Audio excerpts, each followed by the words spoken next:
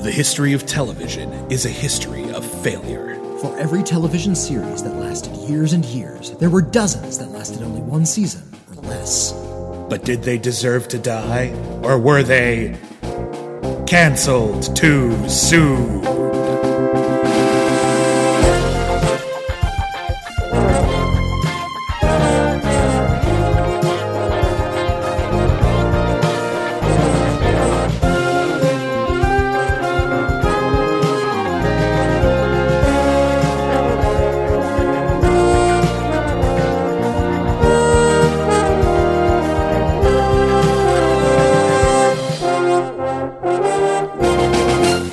Everybody, and welcome back to Cancel Too Soon, the podcast where we review television series that lasted only one season or less.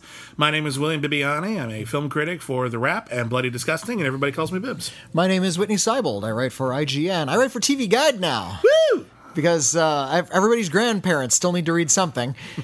I kid TV Guide. It's still relevant. They're a website. No, it's very exciting for it. I'm very, very happy. And we got two Cancel Too Soons this week. That's right, because it is Ghastly Toba!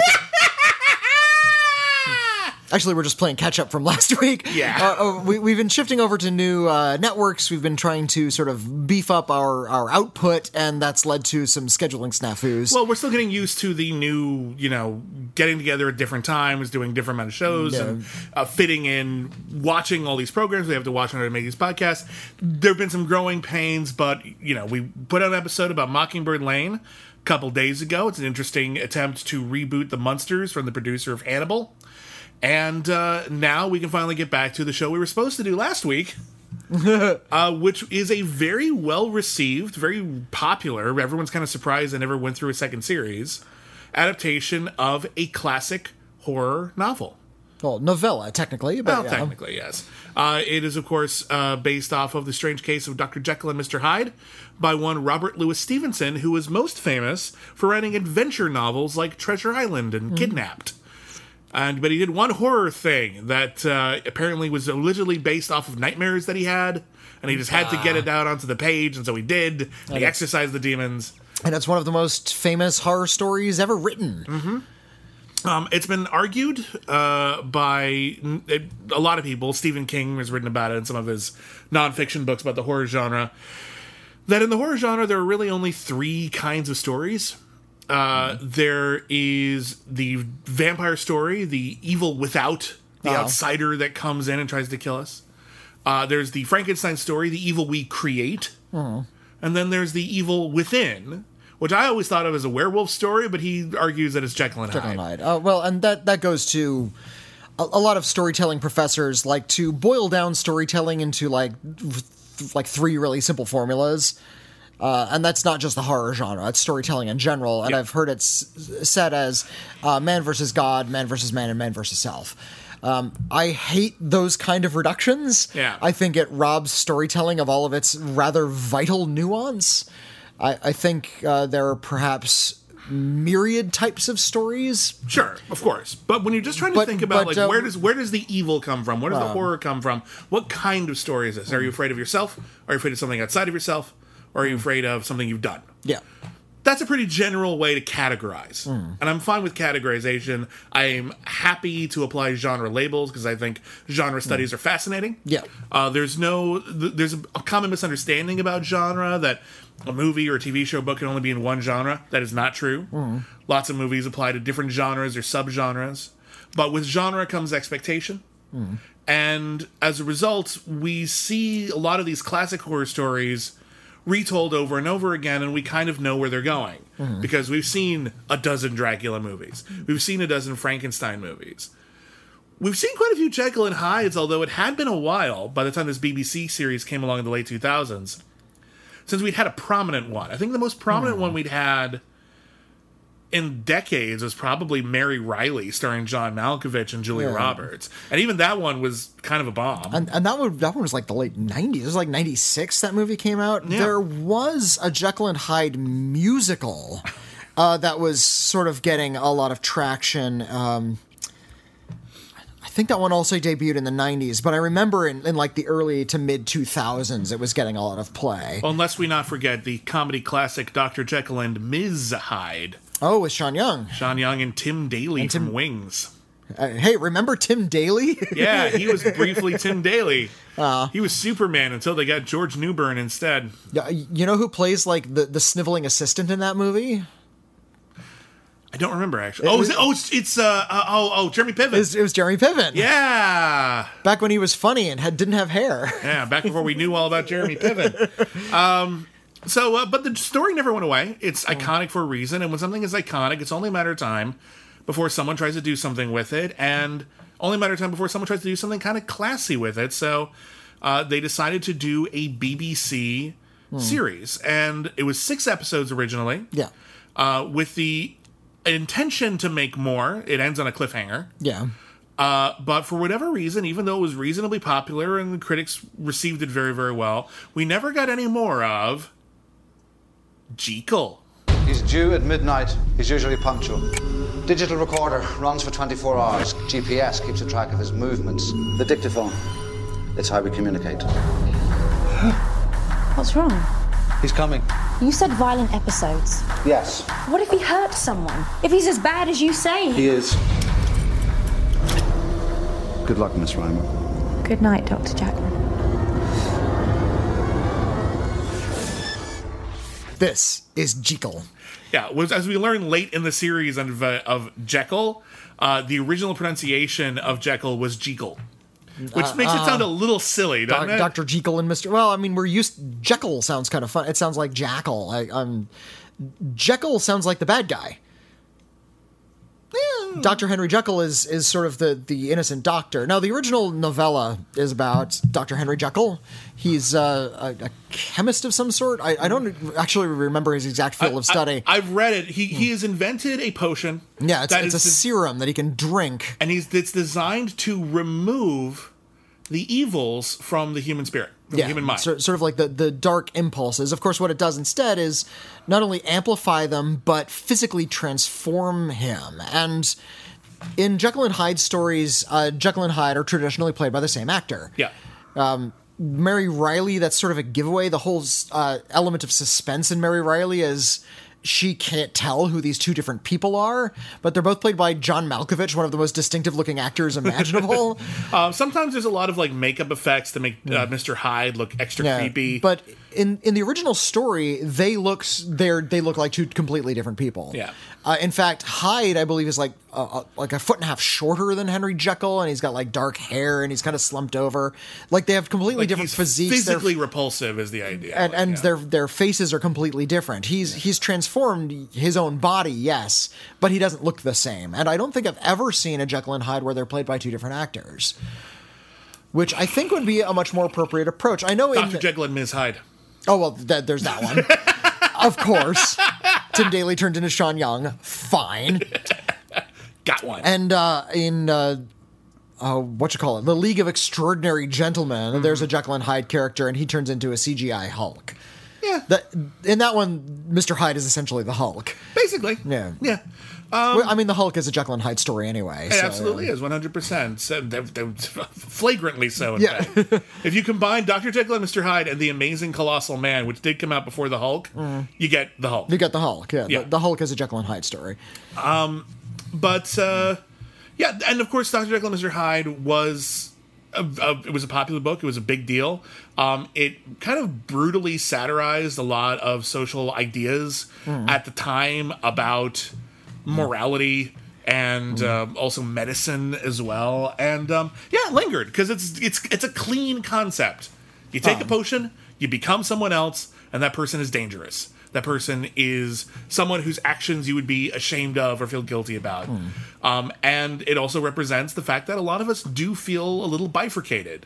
That there's a version of us that does things that we're not proud of. Like that one who goes out and parties, and then the next morning you're like, why did I do that? I knew I shouldn't have done that. And that all stems actually from a lot of Eastern mysticism, that there are multiple selves, and that your multiple selves are in conflict or in cooperation with one another. Yeah. And the highest self is the one that just observes them all, and that, of course, is the one you aspire to be. Yeah. In any case, it's a really great setup. There have been a lot of excellent movies and adaptations of it. Last year, when we did an anthology series called Nightmare Classics, one of the best examples was an episode about Dr. Jekyll and Mr. Hyde with a really good performance. So, Yeah, right. And I liked the Nightmare Classics version because it's a British story, so what passes for bad behavior in a 19th century British novella is he's a little bit of a Lothario. Yeah. Now, I understand they also can't, because of censorship at the time, they can't write something just brazenly explicit. Can't, like chewing people's arms off in that kind of story. No. At least not if they wanted to hit a mainstream audience. The I horror guess, in that but- one is that isn't so much what he did, although there is a really terrifying home invasion sequence. It's that he has become a sociopath. Yeah. That part is scary. The people, he doesn't care anymore about what laws say. Yeah. This version is much more lurid.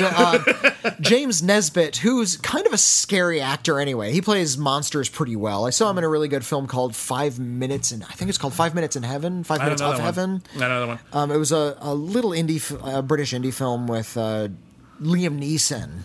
Okay. And it was about how he wanted to take a revenge killing. Oh, interesting. And how, revenge kill, it's like, well, you kill this guy, you get your revenge killing, you'll just go to prison. It's like, yeah, but I'll have 5 minutes of heaven getting my that's revenge. dark. Yeah. That's dark. He's also very well known for playing one of the dwarves in the Hobbit trilogy from Peter Jackson. Oh, okay. A lot of people will recognize him from that. Yeah. He's an excellent actor. I really, really like him in this series. Jekyll and Hyde is, of course, a gift to any actor because you get to play two wildly different characters. And although ultimately, after revisiting this, because I actually watched this one when it came out, I'm way harsher on this series than I used to be. I used to be such a fan. The second half of the series gets so stupid. I don't know why I ever liked it in some respects. We'll talk about it in detail because they make some very stupid decisions later on. But he's really excellent in it. He's excellent. He's really good at playing. He's not Henry Jekyll. Now his name is Jackman. Yeah, Tom Jackman. Tom Jackman. And at the start of the series, he's already trying to get a handle on Hyde. Yeah. And in the opening scenes, we see him trying to prepare for when Hyde will come. Like, you're going to strap me into a chair, I'm going to turn into a monster. He has a digital recorder that's constantly recording so he can keep track of his movements because his memory goes when he turns into Hyde. Yeah, he can't remember what Hyde does and vice versa, so they need to be able to talk to each other. He's even hired a secret handler played by the Bionic Woman. Michelle Ryan, who was the Bionic Woman in the series we covered on Cancelled Too Soon. I like Michelle Ryan a lot, and not just because she's really beautiful. She's a really great actor, and she's got a lot of presence. And the show, sadly, starts off really well with her, and she gets to have great scenes with Jekyll and Hyde, and kind of chemistry with the two of them and their relationship with James Nesbitt in both forms. And then by about episode 3, the show just can't think of anything else to do with her. Well, too many elements come into play that she becomes just sort of this vague supporting player. In that first episode, again, we're starting in medias res. So we know that he's basically Dr. Jekyll. We know that he basically turns into Mr. Hyde. And it's interesting to see how they are tackling the dilemma of having that personality in the present day with all these modern tricks and GPS locators so you can know where Hyde has been, and all that stuff's kind of interesting and clever. I do like the bit where Hyde never tells him where he put the car. Yeah. He's always stranded wherever he wakes up. And whenever Jekyll wakes up, he's in an alleyway or something, whatever, covered in booze and some blood. It's like, oh, what the hell happened? And he gets really annoyed. It's like, can you at least tell me where you're parked? And again, we're just sort of picking along. And one thing we discover very quickly is that Jekyll is married. And Hyde doesn't know it. Yeah. Jekyll always hides his wedding ring before he transforms into Hyde. He also hasn't called him Hyde. They just refer to that presence as him. Yeah. In fact, one of the first plot points is Michelle Ryan says he wants a name. Yeah. Well, tell him he can have one. I don't think he was asking permission. Tell him he has permission. What do you want from me? What? You can have a name. It's fine. But his wife is played by Gina Bellman. She plays Claire, his wife, and... She's probably best known for co-starring on the BBC comedy Coupling, but also the TNT crime series Leverage. Yeah. Also, real fast, we didn't mention it yet. The series was written by Stephen Moffat, who would go on. He'd already done a bunch of Doctor Who. He would go on to produce Doctor Who for quite a few years. And then he would go on to create the very similar modern update of Sherlock Holmes, Sherlock. I know a lot of Whovians.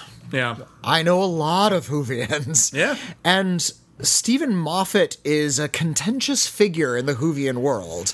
There's some people who really appreciate how he what he did with the series to make it more popular and make it a lot broader and more accessible, kind of changed it into what the modern version was. And a lot of people hate his writing and his contrived plots. Well, here's what happened with Stephen Moffat. When they initially rebooted Doctor Who, and really it's a sequel to the original series, it's all canon. But they brought it back after a long hiatus.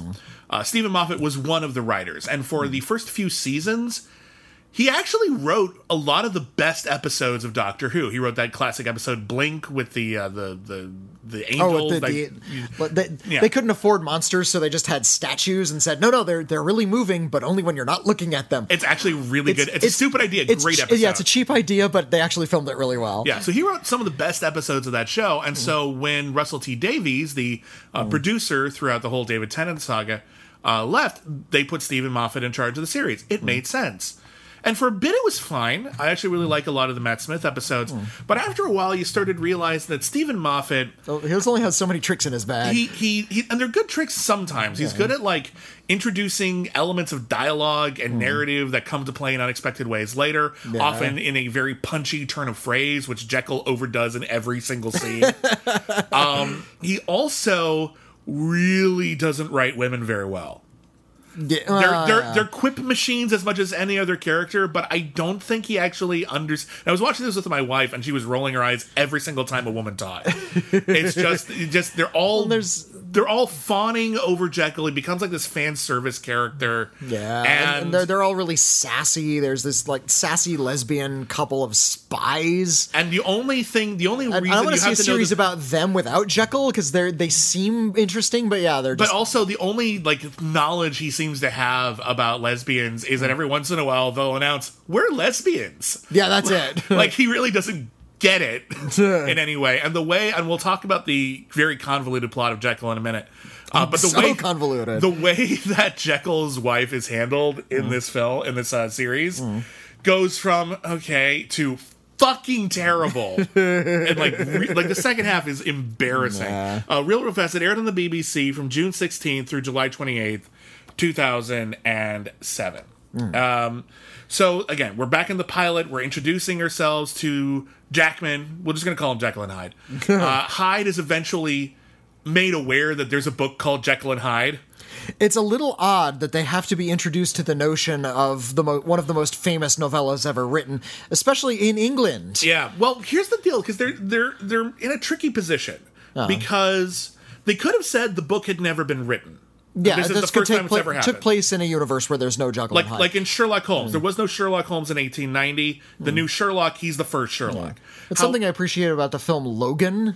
It takes place in a universe where there were X-Men comics. It just happened to be about real people in that universe. That's fun. And here, the idea is our hero, Jackman Jekyll, he has been looking for some sort of historical precedent for what he's been going through, but he's been looking through scientific journals. And when he runs into these private detectives who were hired by his wife to track him down because she thought all his mysterious behavior meant he was having an affair. But in actuality, they found out he was turning into another person, and they didn't also having an affair. And but with multiple affairs, with multiple sex workers and things. But they didn't tell the wife that stuff because they knew this guy's fucking dangerous and we need to get out of this situation. But he tracks him down. He asked them, and they said, "No, you're a descendant of Dr. Jekyll. There's an actual Dr. Jekyll." Okay, and he says, "It occurred to me, but it seems stupid." Because it is stupid. Okay. It's not just that Robert Louis Stevenson wrote a book called The Strange Case of Dr. Jekyll and Mr. Hyde, and it was published, and that was the story, and here he is doing the real thing from the fictional story. It turns out, and we actually get to see these in flashbacks in episode 4, Robert Louis Stevenson knew the real Dr. Jekyll who was actually doing that, and he changed some things around, kept the names, but changed a few of the details around. of a real story that had actually happened to Dr. Henry Jekyll, the real Dr. Henry Jekyll, Yeah. who's also played by James Nesbitt, of course. But I'm fine with that. I don't Yeah. care about that. And actually, Robert Louis Stevenson is played by Mark Gatiss, who would go on to co-write and co-produce Sherlock and play Mycroft Holmes in that series. Oh, no kidding. Okay. Yeah. So Nice. Yeah, I haven't seen that Sherlock. bit of a preface to a more popular show that went on later. This is a terrible idea. First of all, that Jekyll and Hyde is a real story. I hate that crap. Like, what was the name of that one Frankenstein? It's like Frankenstein is real and he's hiding out. Like, the Frankenstein's monster is actually real. And it was hiding out in the Arctic. And it was called, like, the Frankenstein Files or something. The Frankenstein Chronicles. Frankenstein Chronicles. Yeah. Fuck you. Look, it's what happens when you want to do a modern version of something. You have to decide to yourself, is this an alternate reality where that book was never written? Which would change a lot. Yeah. Like, if Frankenstein had never been written, all of fiction might be different. Yeah. Like, it's a real lodestone and the cornerstone of art.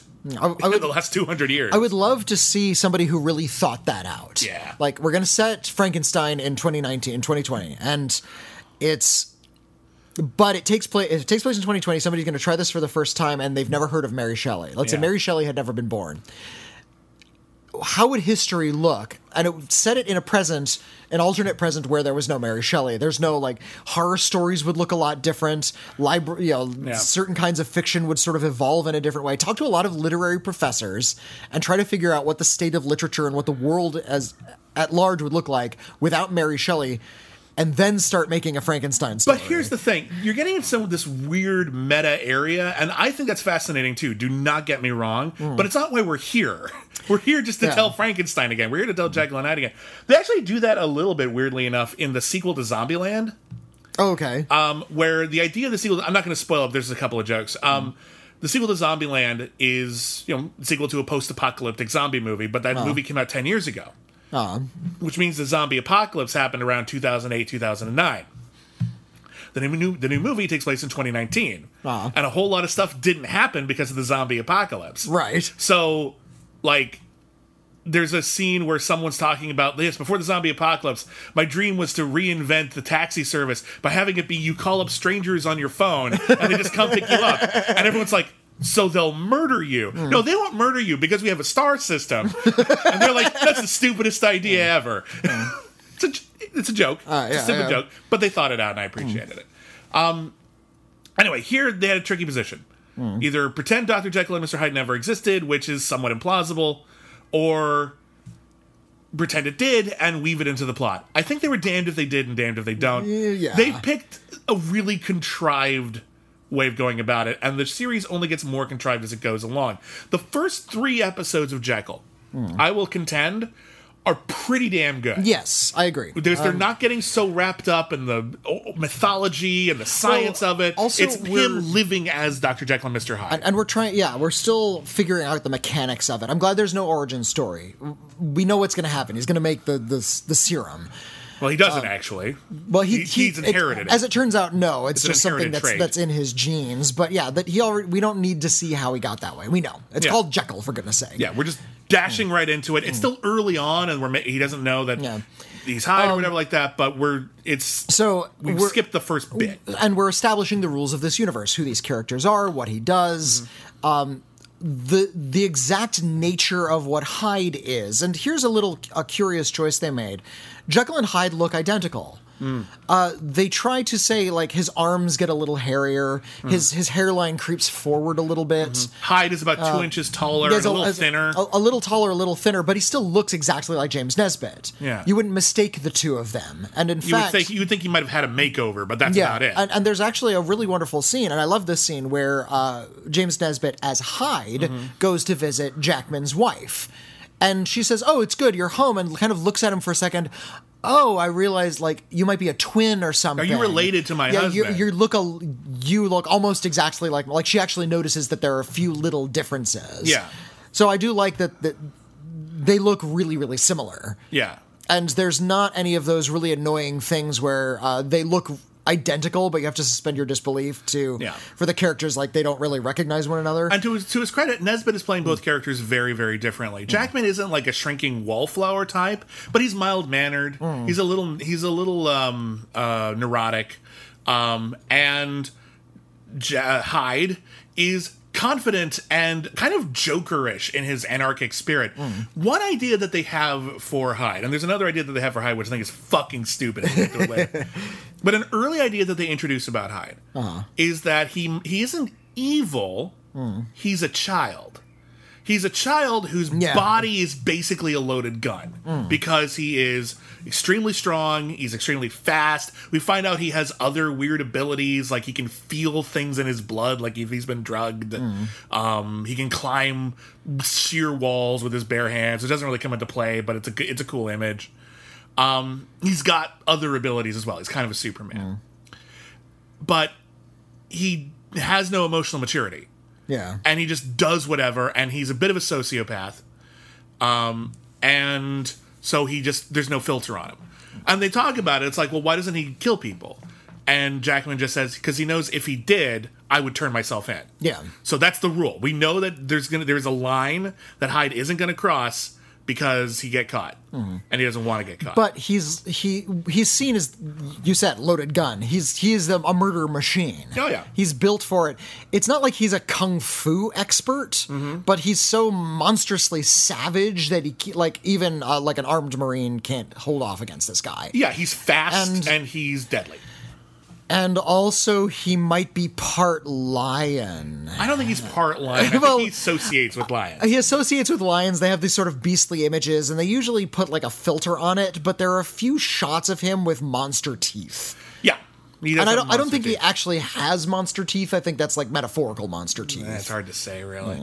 So over the course of the first episode, Jackman discovers that he looks just like Henry Jekyll did in real life. And Hyde finds out about the family. He visits the family, and you think he's going to kill them, but it turns out he's like, no, they're my family. Yeah. I'm not going to kill them. I might threaten them to get what I want from you, but I'm not actually going to kill them.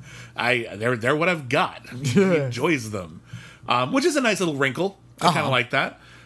They are sharing a life after all.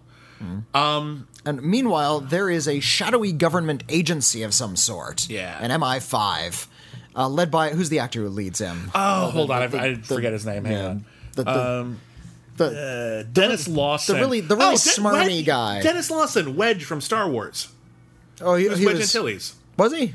Yeah, he's like the only, he's a minor character, but he's like the only guy who's in all three battles in the original Star Wars trilogy. I wasn't referring to him, though. I was referring to the guy on the ground, the agent. Oh, that guy, sorry. Patterson Joseph is the character's name, and I've seen him around. He was in Neil Gaiman's Neverwhere. Yeah, he was in Aeon Flux. He's been around. Yeah. Yeah, he's the agent on the ground who is trying to round up Hyde. And he confronts Hyde and not Jekyll, just Hyde when he's in Hyde form, if I recall. Yeah, you're right. And I'm not correcting you. You're good. And he's also sneaking around Jekyll, trying to do things to get Hyde to come out. So there's an episode where he essentially throws Jackman's son into a lion's pit. It's like, well, surely you'll turn into a monster and save your son, and he does, and he eats a lion. Yeah, he eats a lion, and then he throws a lion like a whole block, so it lands on their creepy black van. That bit's fun. That's pretty fun. That's a good bet. And the reason they're stalking Hyde is, I guess they want a super soldier. It's not that they want they actually never say super soldier. They don't. But they specifically say they think he can cure cancer. Oh, that's true. He's the next step in human evolution. He heals so quickly. He's so strong. He's so fast that if we can isolate the way his body works, we could potentially cure every disease. They say it's. I mean, obviously they're doing evil things to get it, but they're not out there to build super soldiers. I do appreciate that they didn't go super soldier. They didn't actually say super soldier. That was just my assumption. Never work. It's just my assumption because that's always the motivation here. And because they say here we want to do this to cure cancer, but they're doing it in this really shadowy way, so that's just obfuscation. Probably, but we never hear about any other ideas of that. And it turns out that there's actually a much more personal connection going on with that shadowy organization, which we'll find out about later. Yeah. By the end of the third episode, again, all the first three episodes, pretty solid. The conspiracy thing doesn't overwhelm you. Yeah. People would be interested if there was an actual Dr. Jekyll and Mr. Hyde. I buy that. I'm fine with that. They haven't completely taken over the plot like they do in the last 3 episodes. We see Jekyll and Hyde battle it out over their family, and I like how Hyde likes to torture Jekyll by, like, burning himself so that Jackman wakes up with a scar. He's like, God damn it. Where did this come from? Like, what do you want to... He goes into a bar. What do you want to drink? Whatever will give me the worst hangover. There's a bit where Michelle Ryan is talking about... He's talking to Hyde, and he's like, I keep talking to Jackman. He keeps wondering why he's so angry and ornery all the time. He doesn't know he's permanently on 4 hours sleep and a hangover. And I was like, 4 hours? That lucky man! We're writers for 4 hours. We're writers and critics, and we're up late a lot. I have a night job and a 4-year-old. Yeah. I don't know how the fuck you do it. Sleep is a glorious luxury. In any case, it all builds to the second half, in which Jackman's wife is kidnapped. They have to go rescue her. There's a mysterious lady who claims to be Jackman's real mom, but here's the thing. Jekyll had no descendants, so they don't know how the hell that happened. And the private detectives, who Jekyll hired to keep tabs on this mysterious organization and tell him what's going on, they are fun. In fact, actually, let's give a shout out to the actors here. I lost my page. Okay. Is it Mira Sayal and... No, I'm wrong actor here. Mira Sayal is one of them, anyway. Mira Sayal is one of them, and then there's the other. I think, is it Linda Marlowe? I think it's Fenella Woolger. No. Okay. Whoever played Agatha Christie in Doctor Who. That's right. That's who she is, and I love that episode of Doctor Who. That's a really good. And she's really great. She has a lot of presence. She's really fun. Her role is very small, but she commands a lot. In any case, they kidnap people and they bring them in, and then our private detectives come in and they lay out the whole plot. And here's what we figured out. You have a secret organization. I'm rolling my eyes through this entire thing. And then they fix it, and then they ruin it again. It's like, we found out that your secret organization has existed since the age of Dr. Jekyll, and you've been trying to figure out how he made his magical potion. And in the 1960s, you figured out how to clone people, and you've been trying to clone him ever since, and that's why he's an exact genetic duplicate. He's a clone. And they're just like, no, that's not it. That's stupid. And then they walk out. And I'm like, oh, thank God, that would be stupid. 2 episodes later, we find out that's true. There's only one thing about it that's wrong. There's actually a whole room full of, like an Alien Resurrection, a whole room full of failed Jekyll clones. Oh, God. But that's not the twist. See, the thing is that they don't know where this Jekyll came from. They have been cloning him, but the one we got is an accident. Because Jekyll didn't have any descendants, but Hyde did. Hyde had sex with everybody, and he has a ton of descendants all over the world, and here is one of the most fucked up things this series does. Because what they say is, yes, if you've heard about people with schizophrenia or Siamese twins is the word they use, or conjoined twins, those are all descendants of Hyde. And I'm like, that is some ableist bullshit. It really is. If you have any mental or physical disability, you are a descendant of the devil? That's your plot? Yeah, you have in you Jekyll and Hyde juice. As if Fuck you! As if those things started in Robert Louis Stevenson's era. Right. But yeah, it's also a way to really cheapen mental illness or conjoined twins. And or any sort of physical... Talk down and condescend. It's so fucked up. I was reminded of Neverwhere. Did you ever see or read the Neil Gaiman? Yeah, co-starred that guy who's in this. Who plays the cop in this. Yeah. He's not the cop. He's like a mercenary or whatever. But, enforcer type character. Yeah. Neverwhere says that. Well, it turns out that all of the wizards that live in the world disguise themselves as homeless people. Yeah. And the reason you don't pay attention to homeless people is because there's a spell on them forcing the affluent to look away. It's like disguise. Nothing to do with classism at all. Yeah, naturally we would care otherwise. Yeah. The reason you don't care about homeless people is because there's a spell on you. Okay, listen. Fuck you, Neil Gaiman. Neil Gaiman's normally that is a terrible thing you just wrote. That's what happens when you start trying to come up with logical solutions for mythology. okay, I get why that works logically and how you keep wizards alive in the real world, but thematically, it's kind of fucked up. Yeah. And you really should have thought about that. Yeah, I thought of that too. It's like, no, it turns out if you're suffering from schizophrenia, that's not a mental malady that we can like actually treat. Yeah, that's No, that's Mr. Hyde. That's your Mr. Hyde legacy. Now, fuck you. there might be a young someone who is suffering from schizophrenia who might see that and think, "Wow, cool." For a second, before thinking, "Okay, but that's just fiction. Let's treat this in a real way now." Yeah. Again, I think Stephen Moffat is coming at it from like, isn't this cool in like a sort of fan theory kind of way? But he loses the humanity of the series the deeper down the rabbit hole he goes of explaining it all. What happens is the evil organization, they kidnap Jekyll and they put him basically In a sarcophagus. Basically in a sarcophagus, and he's claustrophobic, so he goes completely mad. They give him drugs to keep him alert. He goes completely mad, he loses his mind, and then Hyde takes over. And they're like, great, cool, this is who we want. We wanted Hyde. They let Hyde out, and Hyde now has new psychic superpowers. Yes. Where he has one of the most contrived plot powers you've ever heard, the flashback power. He has total recall throughout his entire genealogy, so he can go back and visit Dr. Jekyll and see what he was doing. And he's there in the room kind of looking around. So he's having these hallucinations of everything that happened before, so he can relate it to all of the characters as well. And the thing that he relates, and this is kind of a neat idea, I'm not going to say this is a terrible one. This company has been spent the last 100 years and $1 billion trying to recreate this formula. And he learns in the flashback that the formula was the thing that Stevenson made up. The formula was a wild goose chase so that people would try to figure out how to recreate that formula rather than actually figure out how he turned into Hyde, which the show never explains. The show tells you that the real secret, the real reason for all of this... There's a little Hyde in all of us. Is love. Hyde is actually love. In fact, you notice how, like, when you, like, someone asks Jekyll's wife, like, when was the first time you knew you could murder someone? And she's like, when I first carried my baby and I knew I would do anything to protect it. Exactly.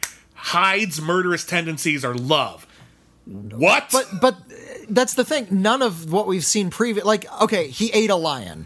That was done out of love. That one was out of love. I'll give you that one. Because he was freaking out about the danger of his son being in danger. None of the other transformations just sort of happened. Yeah. There's like one he did out of revenge because they hurt his wife. It was also implied that if he gets too horny, he'll turn into Hyde. Or at least he's afraid that if he gets too horny, he'll turn into Hyde. So he can't make out with his wife. Yeah. Because he'll get too horny. But then the way they express it when he, like, tells Jekyll's wife, he's like, yes, you make me weak.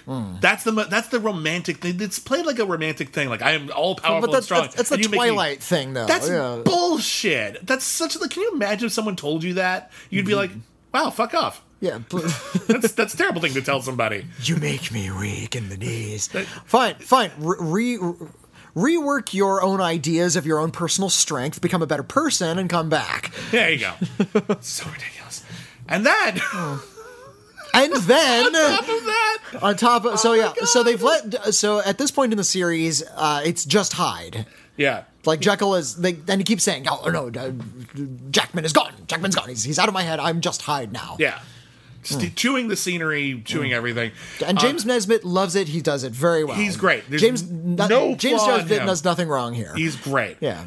And he asks for like 30 minutes alone with Jekyll's wife. It's like, and of course he says, I'll give you all of these secrets you want. You just have to give me 30 minutes alone with my wife, presumably to do horrendous things to her. And they go for it. And of course he immediately just says, "I'd never hurt you. Let's go." And they escape, which is kind of fun. Clever twist. It's kind of fun. But they end up taking the wife and they're taking the kids. They lead them to what they think is a safe house, but it turns out it's just another branch. And they put the kids in the sarcophagi. 2 kids in like kid-sized sarcophagi. Which is like, why would you build that, you monsters? That's really terrifying. That would drive a kid insane. The kids, by the way, are named Harry and Ed, as in Henry Jekyll and Edward Hyde. Get it? It's pretty obvious where we're going with this. Also, you don't know about Stevenson or Jekyll and Hyde, and yet by coincidence you name your twin boys Harry and Edward. Okay, you know what? Those are not uncommon names. Are very common names. Those are not uncommon names. Fair. But it's it's pretty big friggin' coincidence. While she is in this like big mansion of horrors where they've built and they got the kid sarcophagi and everything, she runs into the woman who said she was Jekyll's kind of mom, and she runs into the room full of clones, and she finds out the real secret, which is he's not a clone. He's an accidental genetic duplicate, like Jupiter Ascendant, like a 1 in a trillion chance. He's just born with Jekyll's soul. The twist is, she's a clone. She's a clone of Jekyll. Yeah. And she has the Jekyll and Hyde powers. Well, she doesn't turn into Hyde. What happens? Well, she has the power to, when she meets this new Jekyll. Oh, there's a new Jekyll. Great. Yeah. We need to clone his girlfriend from 1890. And so when he meets her, he'll fall in love with her, and that'll turn him into a monster because that's what love and women are. Oh, God. Fuck you. Oh, wait, she was a clone too? The wife was also a clone? The wife was the only clone. I thought the mom was the clone. No. The mom was another accidental descendant, and then when we find out Oh, gosh, I got it all mixed up. yeah, and then we find out at the very end Oh. that the mom... The last shot of the series. The evil woman who was in charge of the organization was also Jekyll's mom. Mild-mannered mom, and they're the same character. Which makes none sense whatsoever. None of the sense. Because the whole point of that organization was they needed a Hyde so that they can take their genetic material. But it was being run by a Hyde this whole time. Just give him your blood! This makes no sense. You wanted him alive. If you wanted him dead, I'd get it, because he didn't want to die. You wanted him alive. You're there! The entire series makes no sense because of that last revelation. And of course, Hyde kills a bunch of people, and Hyde dies, but he takes all of the damage to his body onto himself and doesn't share it with Jekyll, which is a stupid thing. How that works, I don't know. I get it's magic, but it makes very little sense. Well, it's just magic at this point. Before it was genetics or something biological was happening. But after a while, you realize it's just magic. Yeah. There's a whole bit where when they transform, they emit kind of a low-level electromagnetic field that blinks out the lights. God, which I'm kind of cute with. There's electricity in the human body, and maybe there's more of it for superpower. But there's a bit where they're there's not electricity in the world to bring Jekyll back from how far we repressed him. And there's electricity in this building. And then the building goes black out, and then so does the rest of the city, which is such a Stephen Moffat thing to do. You set this up. Aha! You didn't think we were going to make it kind of stupid, did you? The big twist is it's dumb. It gets so dumb, which is a shame.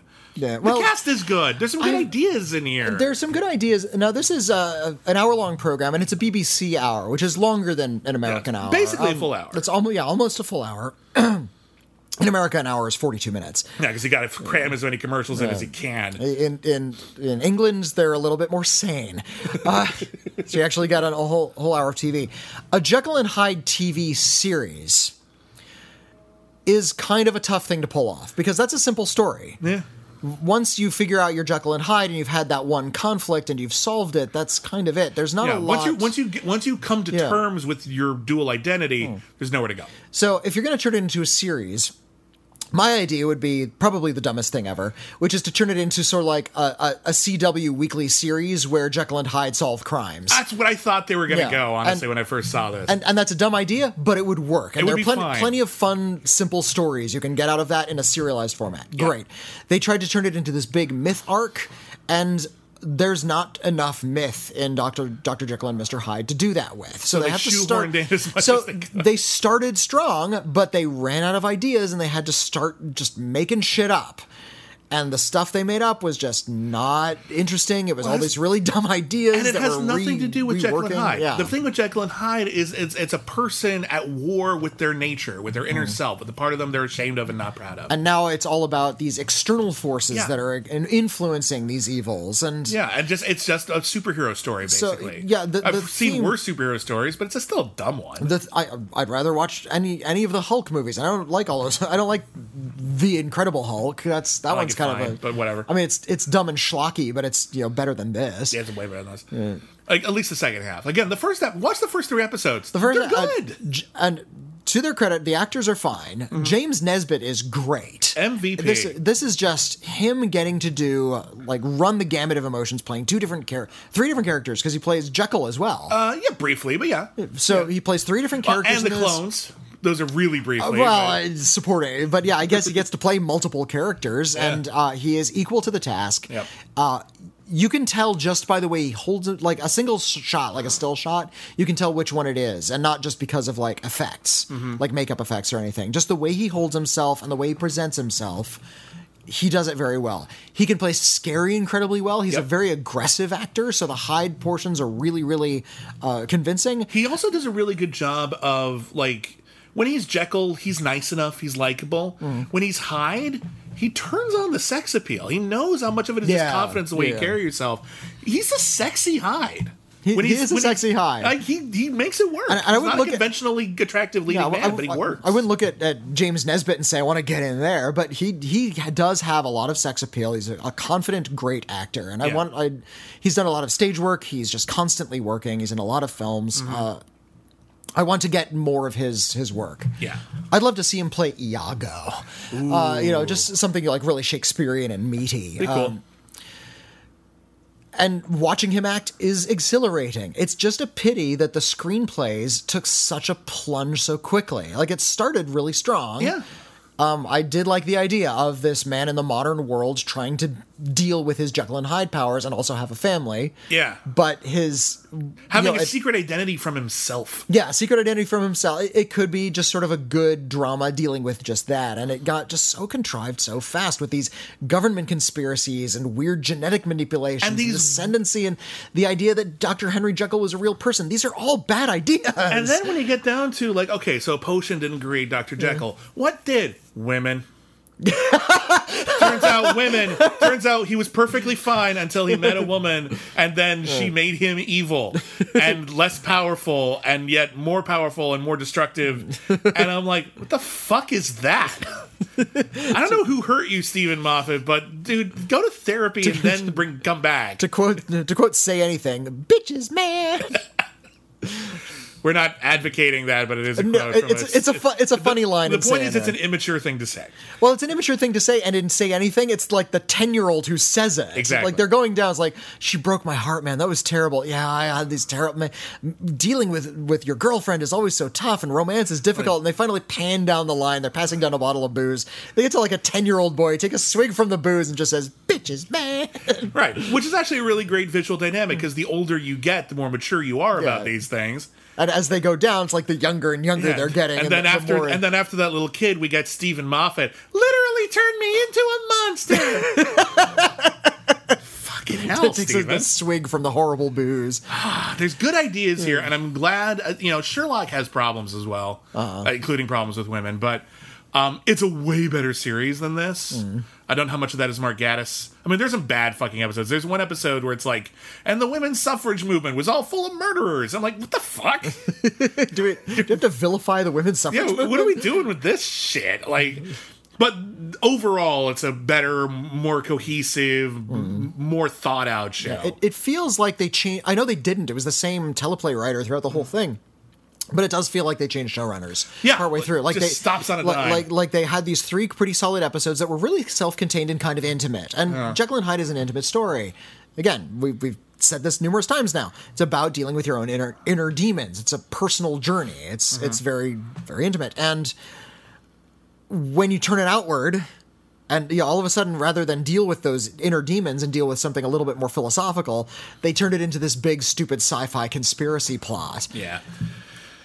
If Jekyll had lasted 100 episodes, it wouldn't have. It's the BBC. The BBC equivalent of 100 episodes is like 20. Maybe. So if you're not Doctor Who, it's like 20 episodes. If it had lasted 20 episodes, because this is a full season, it's only 6 episodes. Yeah. The BBC are sane. Yes, they know like this, and even here they were padding it. They don't milk something for 10 bloody seasons. There's the idea that they introduce in Jekyll, and the airbolic is they make it thematic, and it's like, oh, everyone with a disability is evil. Fuck you.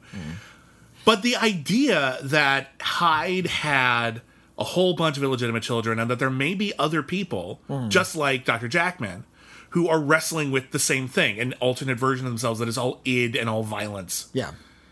That's the premise of your show.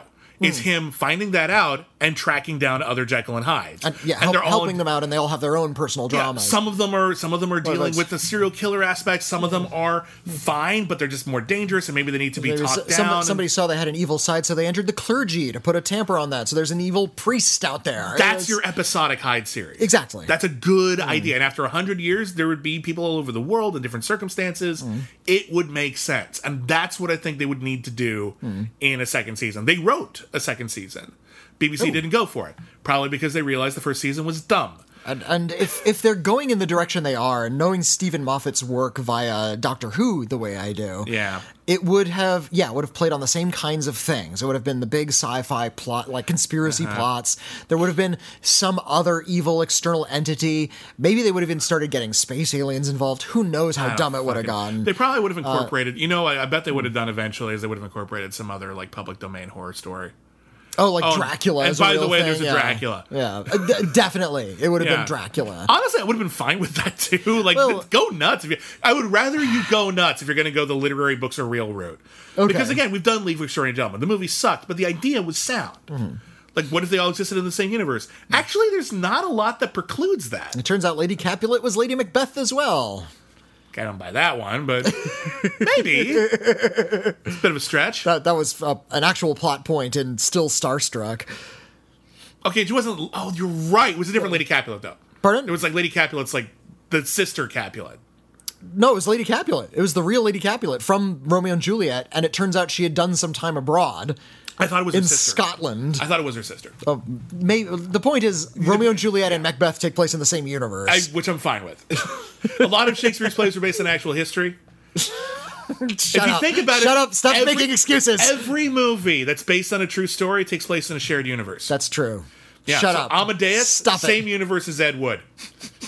All the President's Men. The Amadeus Ed Wood cinematic universe. All the President's Men. Same cinematic universe as The Right Stuff. Imagine if they had met. There'd be a crossover.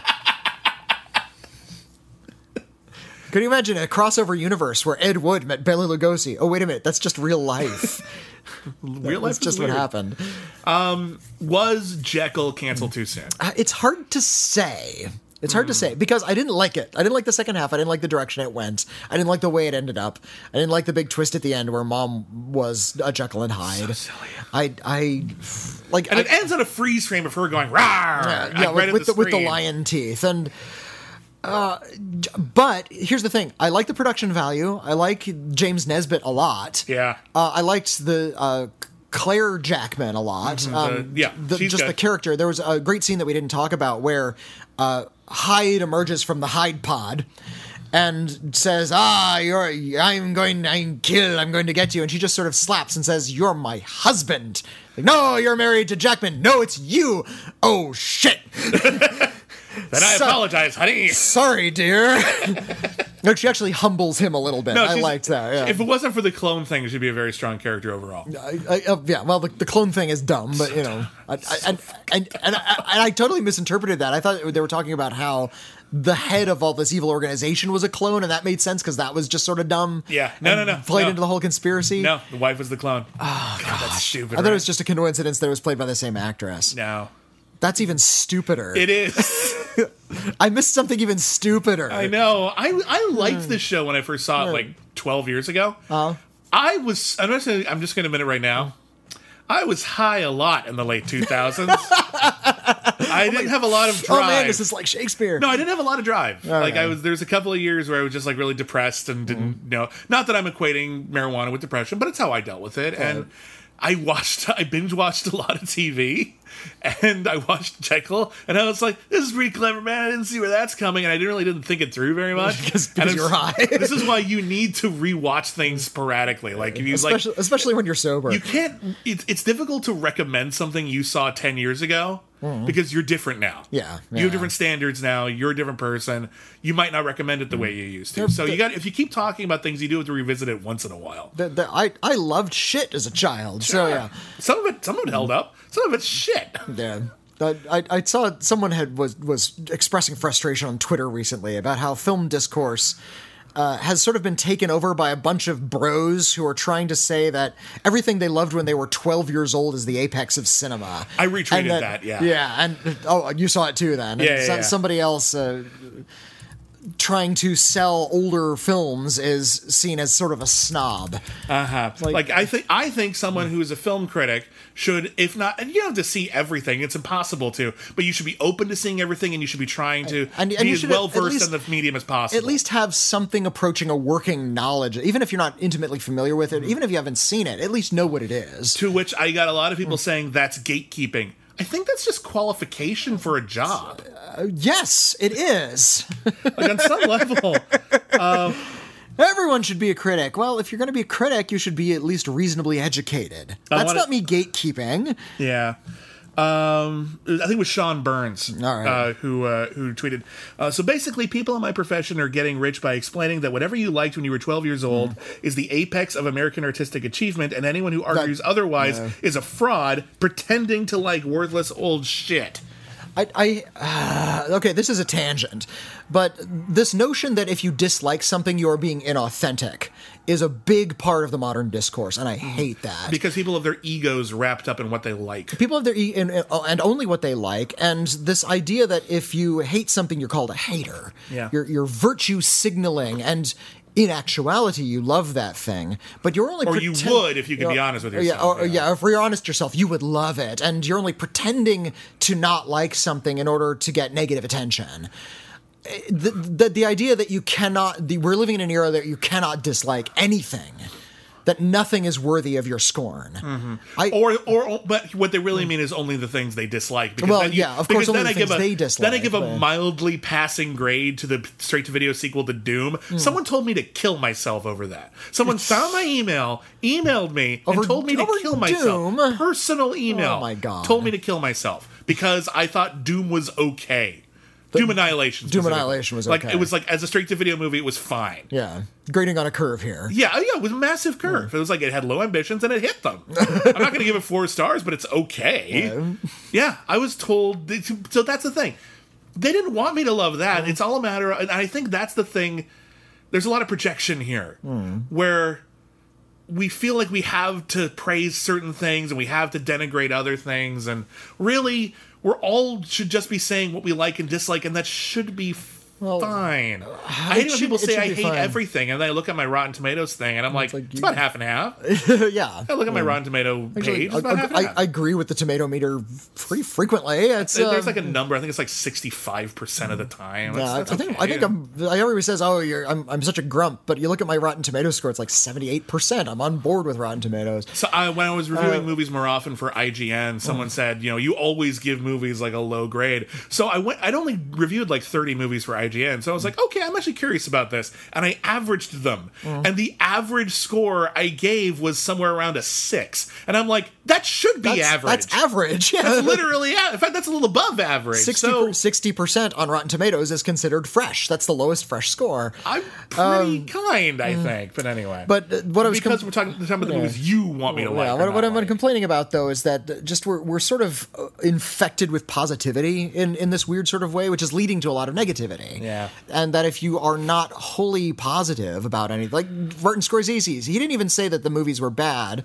but he called the Avengers series theme park rides, which is an accurate description. That we can handle. The thing that the semantics argument he got into was he said they're not cinema, which is a weird thing to say. To him, cinema represents something different, and I understand why he would say that. That's just a semantics argument. It's just a semantics argument. Just semantics. But everyone got up in arms because Martin Scorsese is not 100% positive on the most popular series of movies ever. Yeah. And I feel like after seeing all of these think pieces about, hey, you remember that really crappy classic you remember from 20 years ago? Turns out it's okay. Remember this other crappy thing? Turns out that's okay too. We're rescuing everything. And I hate to sound like Bill Maher, but it's okay to hate stuff. As long as you have a reason. Yeah, I mean, if you understand, but I think it's okay to hate something and continue to hate it and revisit it occasionally and still dislike the bad things about it and have it remain an object of your own personal scorn. I think there's this weird thing where people are mad at intellectualism. Just in That's general. the thing. And I think that Yeah. has only gotten more pervasive as a certain someone has been in the White House. Yeah. But it's been perpetuated for a while now, and we've seen it especially from like stuff like Fox News. Where like, oh, you're qualified? Fucking snob. Yeah. Like, no, like you actually just know what they're talking you're about. PIF educated. Yeah, and if like, oh, so you disagree with me because you actually have facts and you know what we're talking about, that just makes you an elitist. Maybe in the good way, yeah. Maybe in the way that they actually know what they're talking about. It's not gatekeeping. That's just they know what they're talking about, and maybe we should at least give them the credit to listen, even if we disagree. Like, there's the idea that film critics are like living in ivory towers and sucking on caviar. We are so poor. I wish we had that kind of money. The negative attention you think we crave is the absolute bane of our existence. It makes it really hard to keep doing what we're doing. I would love it if every time I like something, people were like, yeah, that's great. And every time I disagreed with someone, people will be like, you have an interesting point, but I disagree. I would love that. If we lived in a sane, I don't universe. want people to hate me for what I'm talking about. I'm just trying to share, based on decades of research I've been trying to do into this art form, my opinion. We're on a broad That's it. tangent from Jekyll. But like, regardless, it's just like, but Jekyll is kind of the same thing. It's this fandom thing. It's this weird entity that sort of emerged from this weird culture of like turning intellectual things into weird fandom things. Yeah. And that's what Jekyll tried to do. And on a surface level, it might seem smart, but actually it's really dumb. And that's a shame. Yeah. And I feel bad because I was really excited about this one. And I was like, we can talk about Jekyll. I really like this one, you guys. And that's the reason why we rewatched them. Because this one does not hold up Jekyll very has a well. lot of bad ideas. Yeah. And yeah, I think if they had pushed the crazy a little further, had made it even more lurid, that would have been an entertaining show in season 2. Yeah. Or if they had scaled it back and tried to make it a lot more idea driven, but that's not the way shows work. Generally, They not. they don't scale back ever. They only ever ramp up, and it's kind of a pity because I can't say if it was canceled too soon. It was definitely not canceled too soon based on what I saw, but my imagination is imagining a series that really did go completely for broke, ran with the stupid stuff, and made it much more entertaining. So, if you had to pick, is it canceled too soon or not canceled? You got to pick one. Yeah. You know, I'm going to say no. It was not canceled too soon. was not canceled too yeah, soon. I don't have quite enough faith in the That's my thing, too. showrunners to do what I wanted. There's been talk of rebooting this, like this version of it. Okay, bring James Nesbitt back. No, actually, do an American version starring Chris Evans, oh, God. which is an odd choice. Chris Evans is Jekyll, but get a different actor to play Hyde. Maybe. I get it because you want to subvert his like wholesome image, but I just don't think he's the actor for it. I'd be happy if he proved me wrong. I like him fine. I've never seen a truly amazing performance out of him, like Laurence Olivier level performance. The but he's movie, good. the movie Puncture was maybe his best performance, and even that wasn't great. I really didn't yeah. ask him to stretch very hard. It was just him being a shyster lawyer. Yeah. I mean, he's just sort of. People are going to hate me for this. I feel like he's just sort of sleepwalking through those Captain America movies. He's maybe just lately. We like him just because he's cute. No, he's got charm and I like him a lot, but He's charming, he's cute, but he doesn't need to be playing that role to get those things. Not He's just a lot sort has of a been charming, asked cute of him guy. as an actor in a long Yeah, time. yeah. In any case, people have been trying to reboot it as recently as like 2 years ago. We'll see if that ever comes together. I'd be happy to see a reboot, maybe if they can just sort of smooth out the edges and undumb it. But this was not canceled too soon. They tried. It was popular enough. It has a bit of a cult. Good for them. I'm glad James Nesbitt had an audience out of it.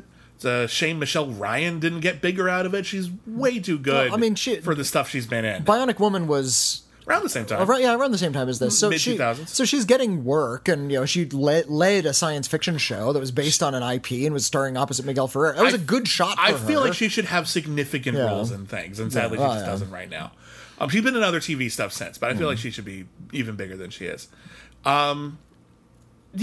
It's just started off great, got so stupid. I don't see how we get back from it. I just don't see how we get back from it. I really don't. You've lost my goodwill. Themselves. It's like if halfway through Heroes season 1, you did Heroes season 2.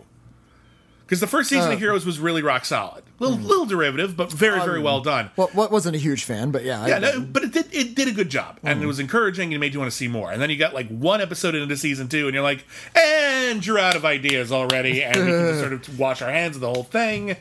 But they did it all in one season. It was weird. Anyway, that's Canceled Too Soon. Thank you, everybody, for listening. Thanks for being patient with us.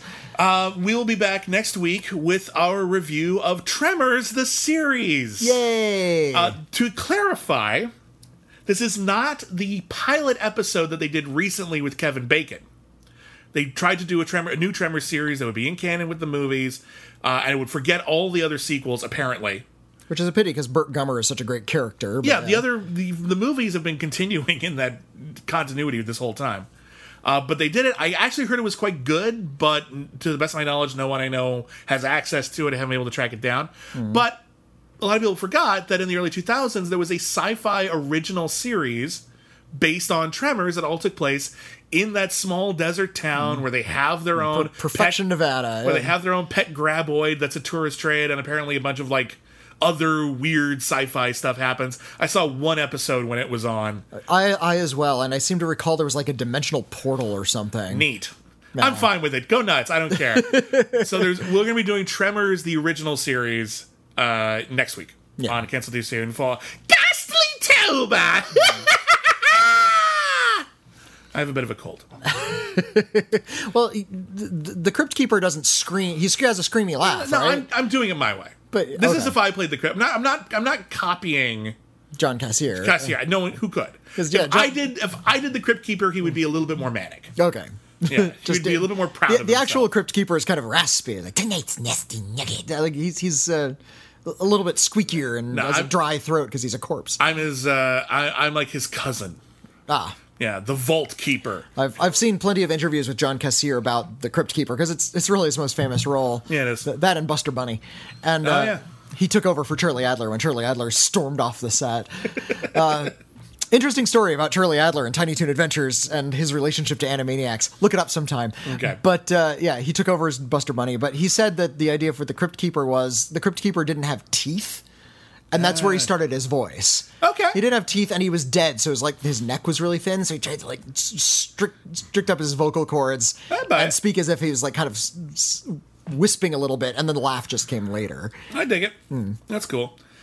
Anyway, so yeah, next week, Tremors. Thank you everybody for listening. If you want to email us, we have a new letters show here at the Critically Acclaimed Network. It's called We've Got Mail.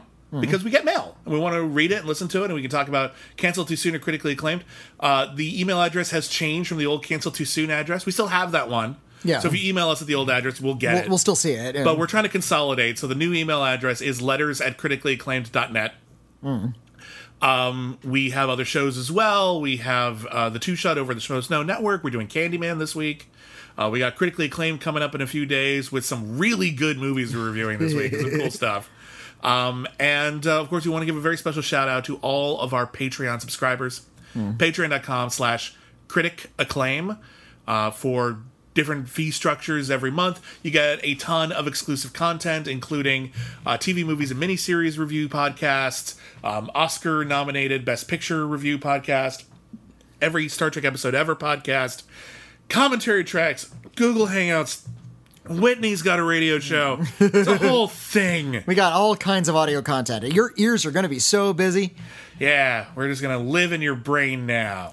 It's cozy in here. It's a little waxy, but we can do something about that. Waxy? Yeah, you're wax. Oh, you're okay. Yeah. What, is that weird? You said living in your brain, so I was wondering where you got waxy brains from. In there. To get in there, you got to go through the ear. Your brains are not waxy, listeners. Your brains are wonderfully robust and great. And delicious.